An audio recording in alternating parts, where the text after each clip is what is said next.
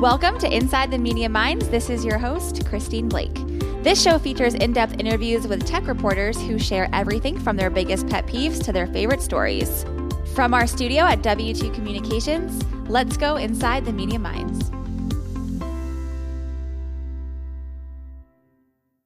All right. Hey, everybody. This is Christine Blake, the host of Inside the Media Minds. And today I am joined by Paul Gillen, Enterprise Editor at SiliconANGLE. Among other roles, we're excited to talk to Paul today about his background, some of his thoughts on the industry, and tech journalism today. So, hey, Paul, thanks for joining us. Hi, Christine. Pleasure to be here. Excellent. So I'd love to get started and hear more about your background. I know you have over 23 years of experience covering enterprise technology, starting with TechTarget, right? You were the founding editors over there when it first started. It goes back actually way farther than that. It's 38 years. 38 years. 38 years coming up Labor Day of this year. I started at Computer World back in 1982. At the time, Computer World was this enormous, very influential publication, published weekly, 250 pages a week. Of course, that business has completely gone away now. I worked at Computer World for 15 years with a brief side job for 2 years. I was at PC Week during the founding of that publication, which was a fascinating experience. I was eventually became editor-in-chief of Computer World. I was then recruited away by TechTarget, which was a 6-person startup at that point. Actually, I was the 6th employee there. We built that up to about 450 people.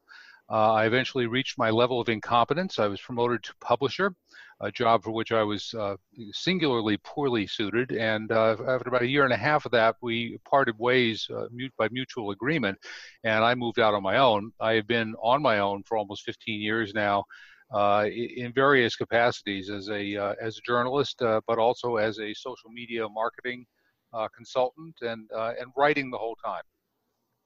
Wow, yeah, that's definitely a lot of amazing expertise that you have, and I'm sure that you've seen a lot of changes and evolution throughout the years that you've been doing this.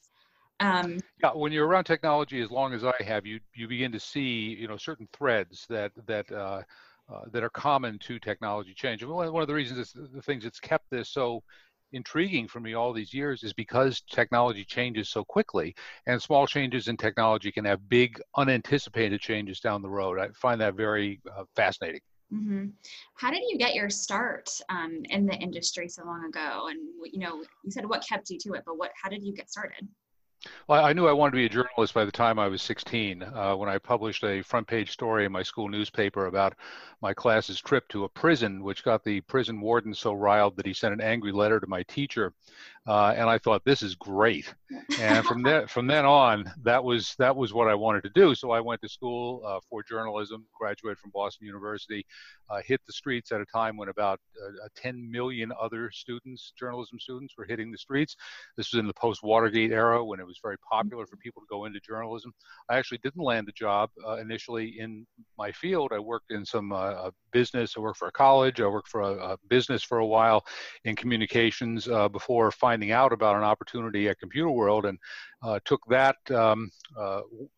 pursued that opportunity, and that turned into my first journalism job. Wow. And I was reading earlier too that you authored a couple books, 5 books, I think. Yeah, 4 books on my own, or with, actually there were 2 books on my own, 3 with co-authors. When I left TechTarget, I initially planned to go into sort of content marketing, which wasn't called content marketing at that time, but it was producing white papers and various forms of marketing content. And quite by accident, I fell into social media. I discovered I wrote a blog post about a event I attended.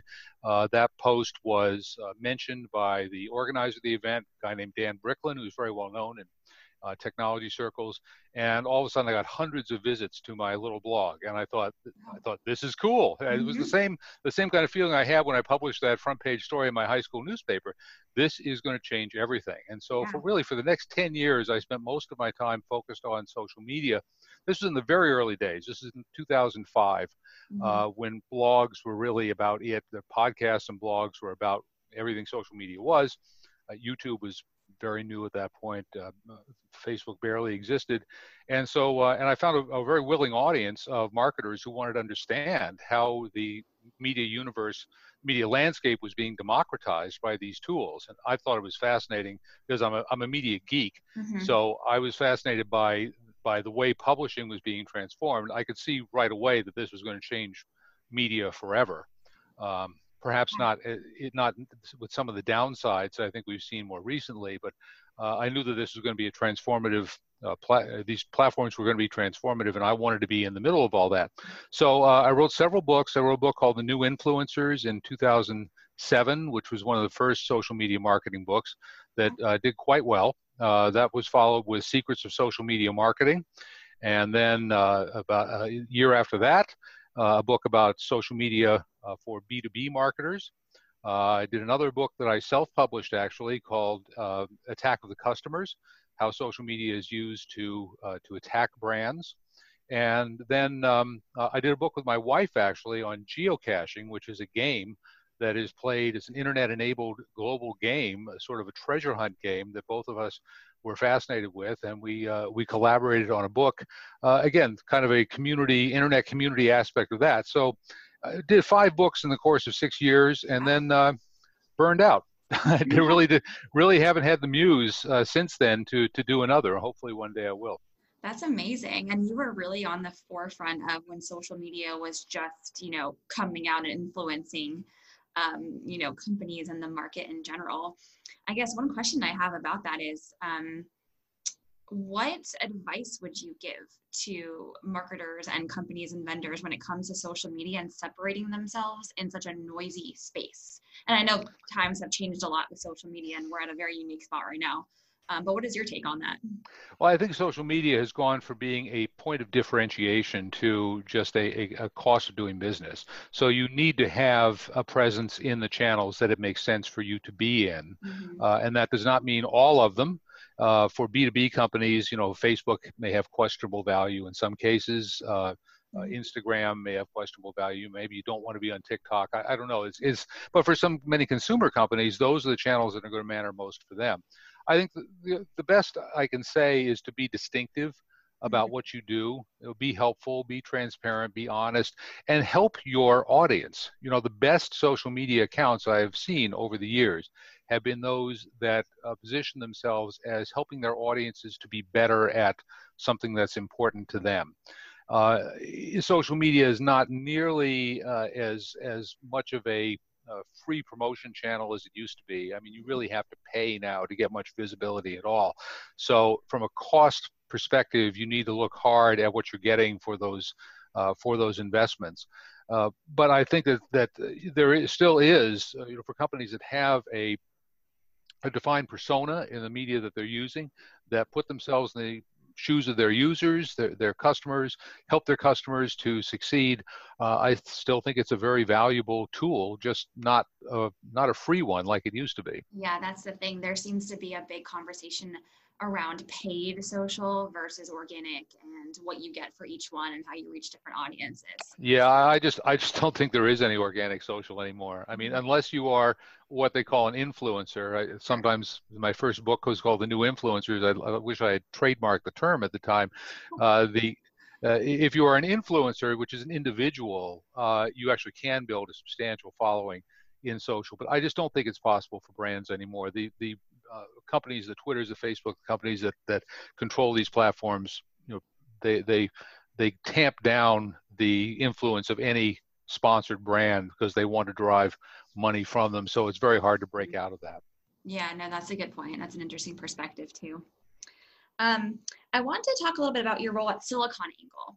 So what types of topics are you covering there? What makes a SiliconANGLE story? Let's get into that a little bit. Well, our audience is, it always starts with audience. You need to know that about any publication. What matters is the audience. Our audience is business technology influencers. So these are people who are technology enthusiasts who live within businesses, typically mid-sized to large businesses. So, and we're focused on sort of the leading edge. It's not the day-to-day of managing technology. It's more about what's next. So we're very big on cloud, on data analytics and on software-defined infrastructure, which is basically cloud infrastructure, where you don't have, you aren't managing your servers, but you're managing them all virtually.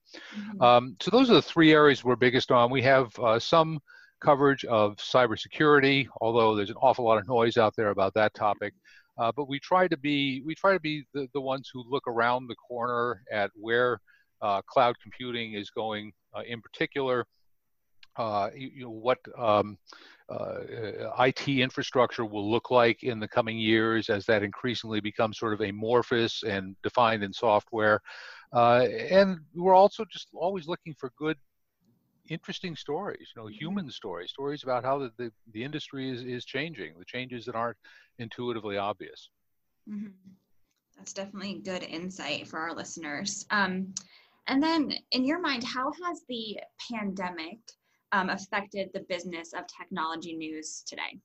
It's overwhelmed it. It was remarkable what I saw in March, where the contents of my inbox, and I get 60 to 80 pitches a day. Mm-hmm. The contents of my inbox went in the course of about 2 weeks from 0 pandemic to about 80% pandemic. Mm-hmm. So everyone was trying to line up behind a pandemic message. Now that has changed somewhat. That has softened somewhat now as the pandemic has become more of a part of our day-to-day lives. Sure. But certainly it has the role of technology in helping organizations and people to manage during this pandemic has been amazing. I mean, you look at what we're doing right now on a Zoom meeting, this type of thing would have been all but impossible 5 years ago. Yeah. And we see that society, at least in the developed world, has managed to carry on in many ways as usual by falling back on tools that were not even available to us just a few years ago. So the role of cloud computing and technology in enabling us to reform these organizations around virtual conferencing systems, around collaboration software, has been, this pandemic couldn't have come at a better time in terms of our readiness to deal with it. It's hard to imagine 10 years ago how we would have managed without all these tools if we were suddenly all forced into our homes. So it's created there are a lot of different dimensions to this pandemic story that relate to how technology is helping us deal with it. No, absolutely. I couldn't imagine not being able to have these virtual meetings and all of the different ways that people are communicating now. It's truly fascinating. I'm just curious, what were some of the biggest, or I guess the most common topics that you were pitched about in relation to the pandemic? Was it, or is it the shifting workforce, or how companies are using the cloud, or any trends that you saw? Yeah, I think it was the obvious ones. It was cybersecurity first and foremost. It's always cybersecurity. Second would be work from home, adapting to a work from home environment. I'd say third would be business resilience and keeping the business, restoring some sort of normalcy to business in these situations. And beyond that, not a whole lot. That really was most of the pitches, considering that, again, probably at least half of the pitches I've had over the last 4 months have been pandemic related. There's not a lot of different topics that I see companies exploring. Sure. Yeah. Do you think that companies should, at this point, stick to the pandemic, messaging and storylines, or do you think it's time to kind of shift away and, adapt and evolve some of that messaging to other topics? I always think you should go where others aren't going. And right now, pandemic messaging is so undifferentiated that I think it's really hard to break through. And in fact, I did a couple of feature stories early on about technologies that are going to benefit from the pandemic coming out of the other end whenever this nightmare ends. What technologies will be supercharged by this experience. I did another one about the role of cloud in helping companies adapt to the pandemic. Again, that was in March, and it was really unclear at that point how that was going to shake out. But I think at this point, there's some interesting sort of spur discussions. Contact tracing, I think, is a fascinating topic that almost no one pitches me about. Contact tracing is going to be a very important part of bringing us out of this thing eventually. I think the way vaccine trials are conducted is an interesting topic. I think the reluctance of people to take vaccines is another psychological aspect that is worth discussing. There was a survey last week, was highlighted in the New York Times, that said that 50% of Americans say they will not take a vaccine. And why is that? What are the psychological issues behind that? So I think, but these topics don't line up very well to products. So that's why we don't see companies talking about them. I think the herd psychology, the way that we are dealing with this socially and inside our own heads is the most interesting aspect of the pandemic right now. The technology, there's not a lot new happening in that area.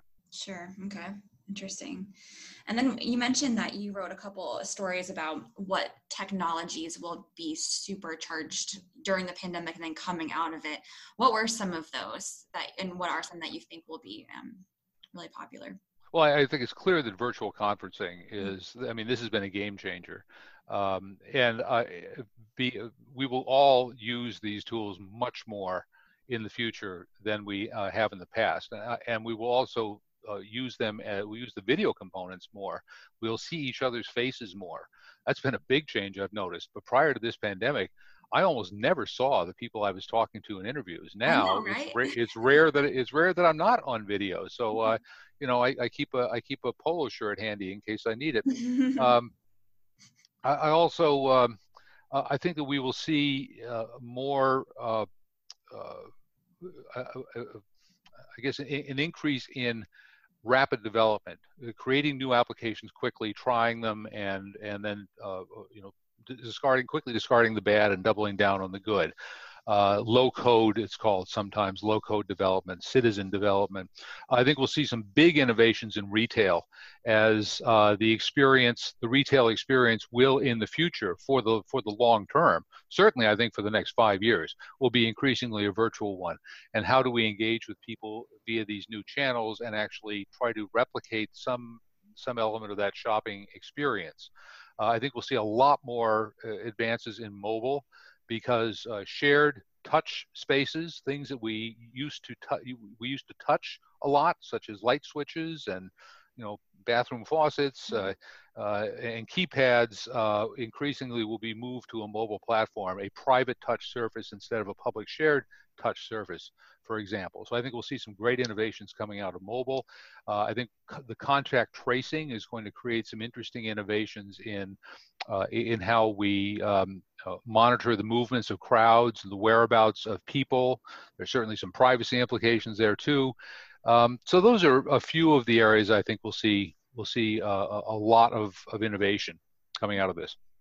Yeah, it's interesting too. I mean, in an industry that was already so focused on digital transformation, this has certainly sped it up even more and made it all a little bit. Right, because there's been no choice. I mean, if you're a retailer, you know, you have no choice but to move online quickly. And those companies that were not prepared to do that, I think are feeling the pain. Yeah, absolutely. It's interesting.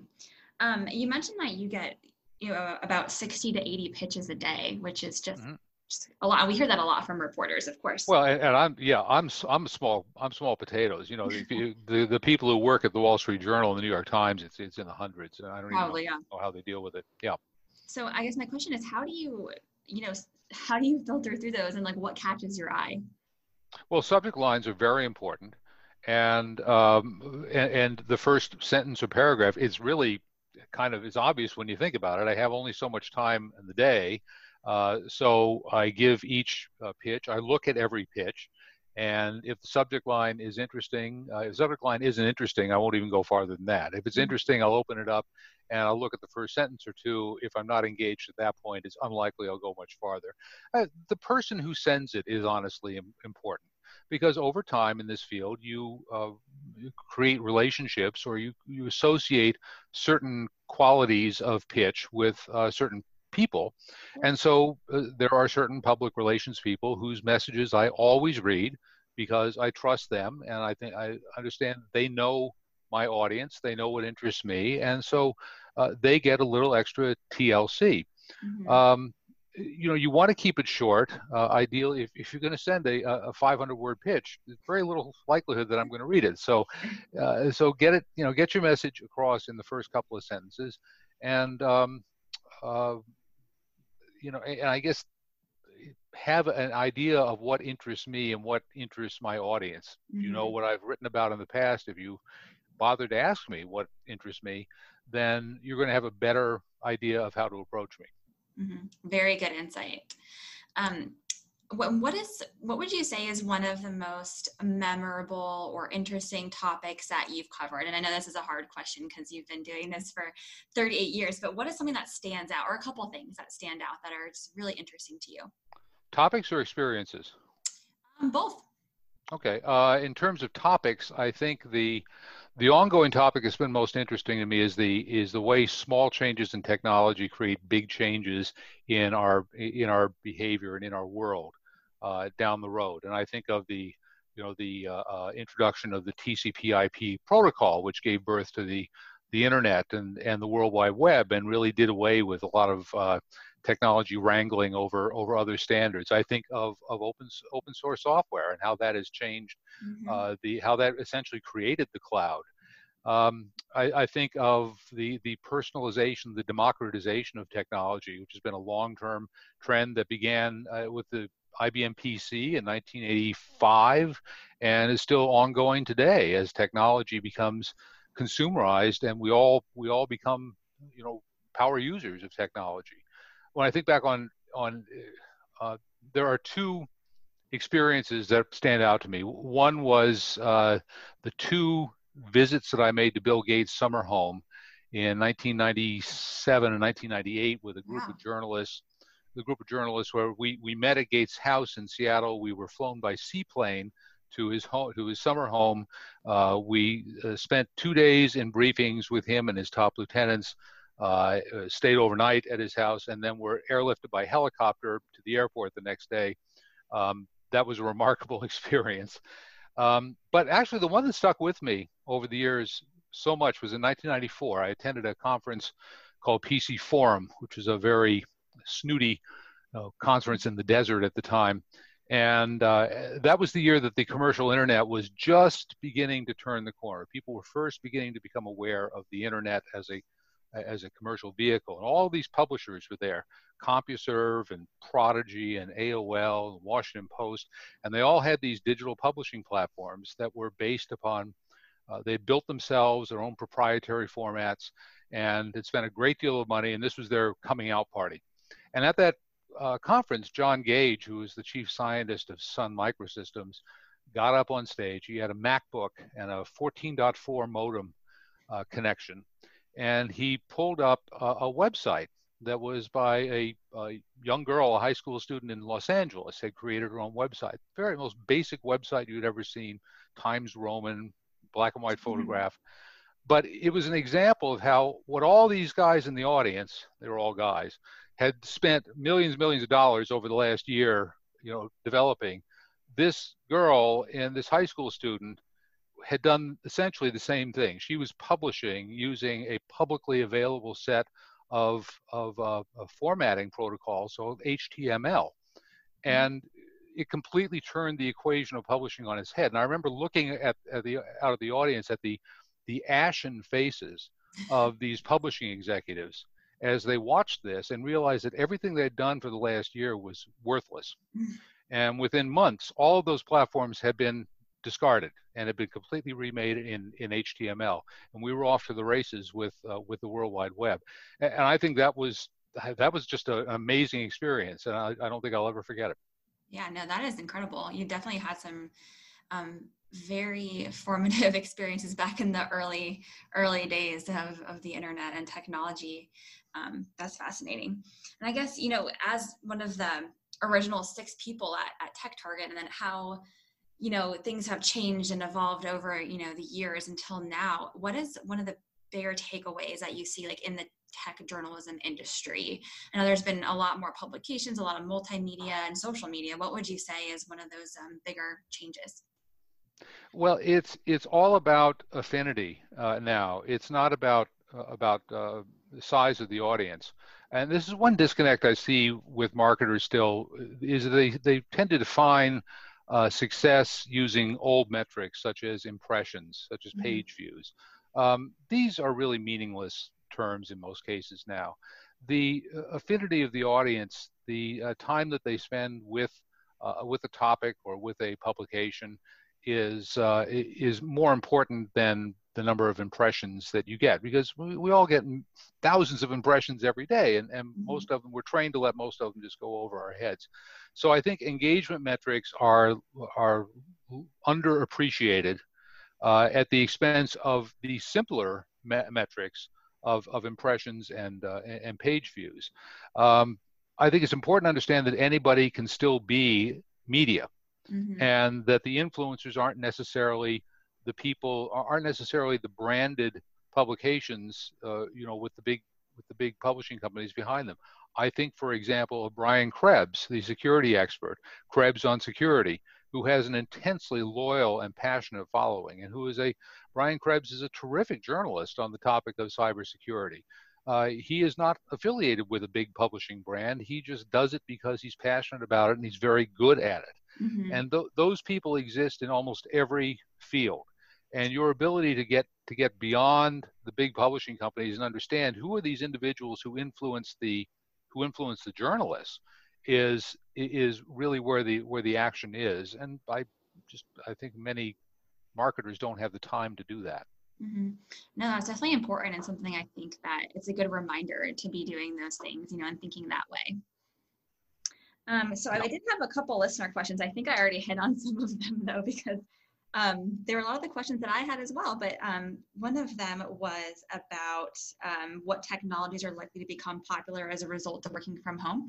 I know we touched on that already. But another one sort of related is, what are your thoughts on virtual events? Will they ever compare to in-person events or conferences? And to what extent will you be tuning into any of these virtual events? No, they will never compare, but they will be extremely important in the future. And I'm actually just finishing up a feature article on this. I've talked to about 8 companies over the last week that were forced to pivot from physical to virtual events in the spring. And it's been a fascinating topic. Everybody did it somewhat differently. Everybody has somewhat different experiences, but their experiences have been unanimously positive.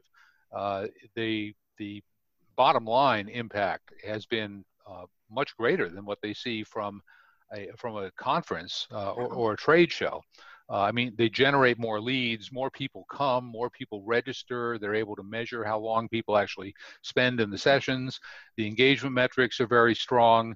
Everyone I've talked to has been extremely impressed with the success of these virtual events.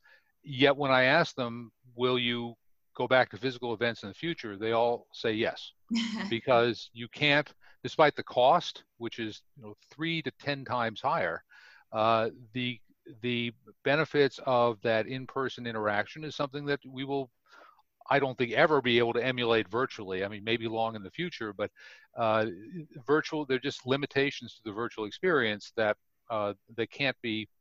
don't duplicate the physical event. That said, I think that you will see every technology company and probably every company in the future, as they create their physical events, will have a much stronger virtual component to them than has been the case in the past. Yeah, I think it'll almost be a combination moving forward. And it's something that I know people in the communications industry, and we've been talking to our clients a lot about, because it's hard because everyone went to these big conferences, Black Hat, RSA, all those, and then now they're just becoming virtual. And I like your point about the engagement metrics. You can see who tuned in for how long, you can send them follow-up materials because they registered with an email address, and there's definitely going to be a place for it, I think, moving forward. Well, whenever you lower the barriers to entry, and this is something that's always been true of technology, when you remove barriers to entry, things change fundamentally. Sure. Right? Transistor radios changed the way people listen to music. You can go way back. Personal computers changed the way people related to computers. Mobile smartphones changed the way people use the internet. And I think you've seen a similar change here, where you've removed. All of these companies, they ditched their registration fees. They went to free registration. So they removed the barriers to entry. All of them saw huge increases in audience as a result. And that's something that makes you sit back and say, wow, this is a big change. So I think that is going to virtual events have finally happened. It's been 20 years that we've been talking about virtual events as replacing or complementing physical ones, and it's finally happened. Yeah, definitely. It's fascinating. Well, Paul, it's been really fun talking to you and learning more and hearing your insight and expertise in the industry and your background. Any final thoughts or any other things you want to discuss? I would just say, for the PR people out there, understand I did get your email. The follow-up is not really necessary. If you want to know what I'm interested in, what I'm working on, email me. Don't call me. I mean, that's over. I remember the days when the phone was the only tool we had, and it sucked. Ask me. I'll be glad to give you a rundown on what I'm interested in, what I'm working in. The better you know what I'm looking for in advance, the less time both of us will waste.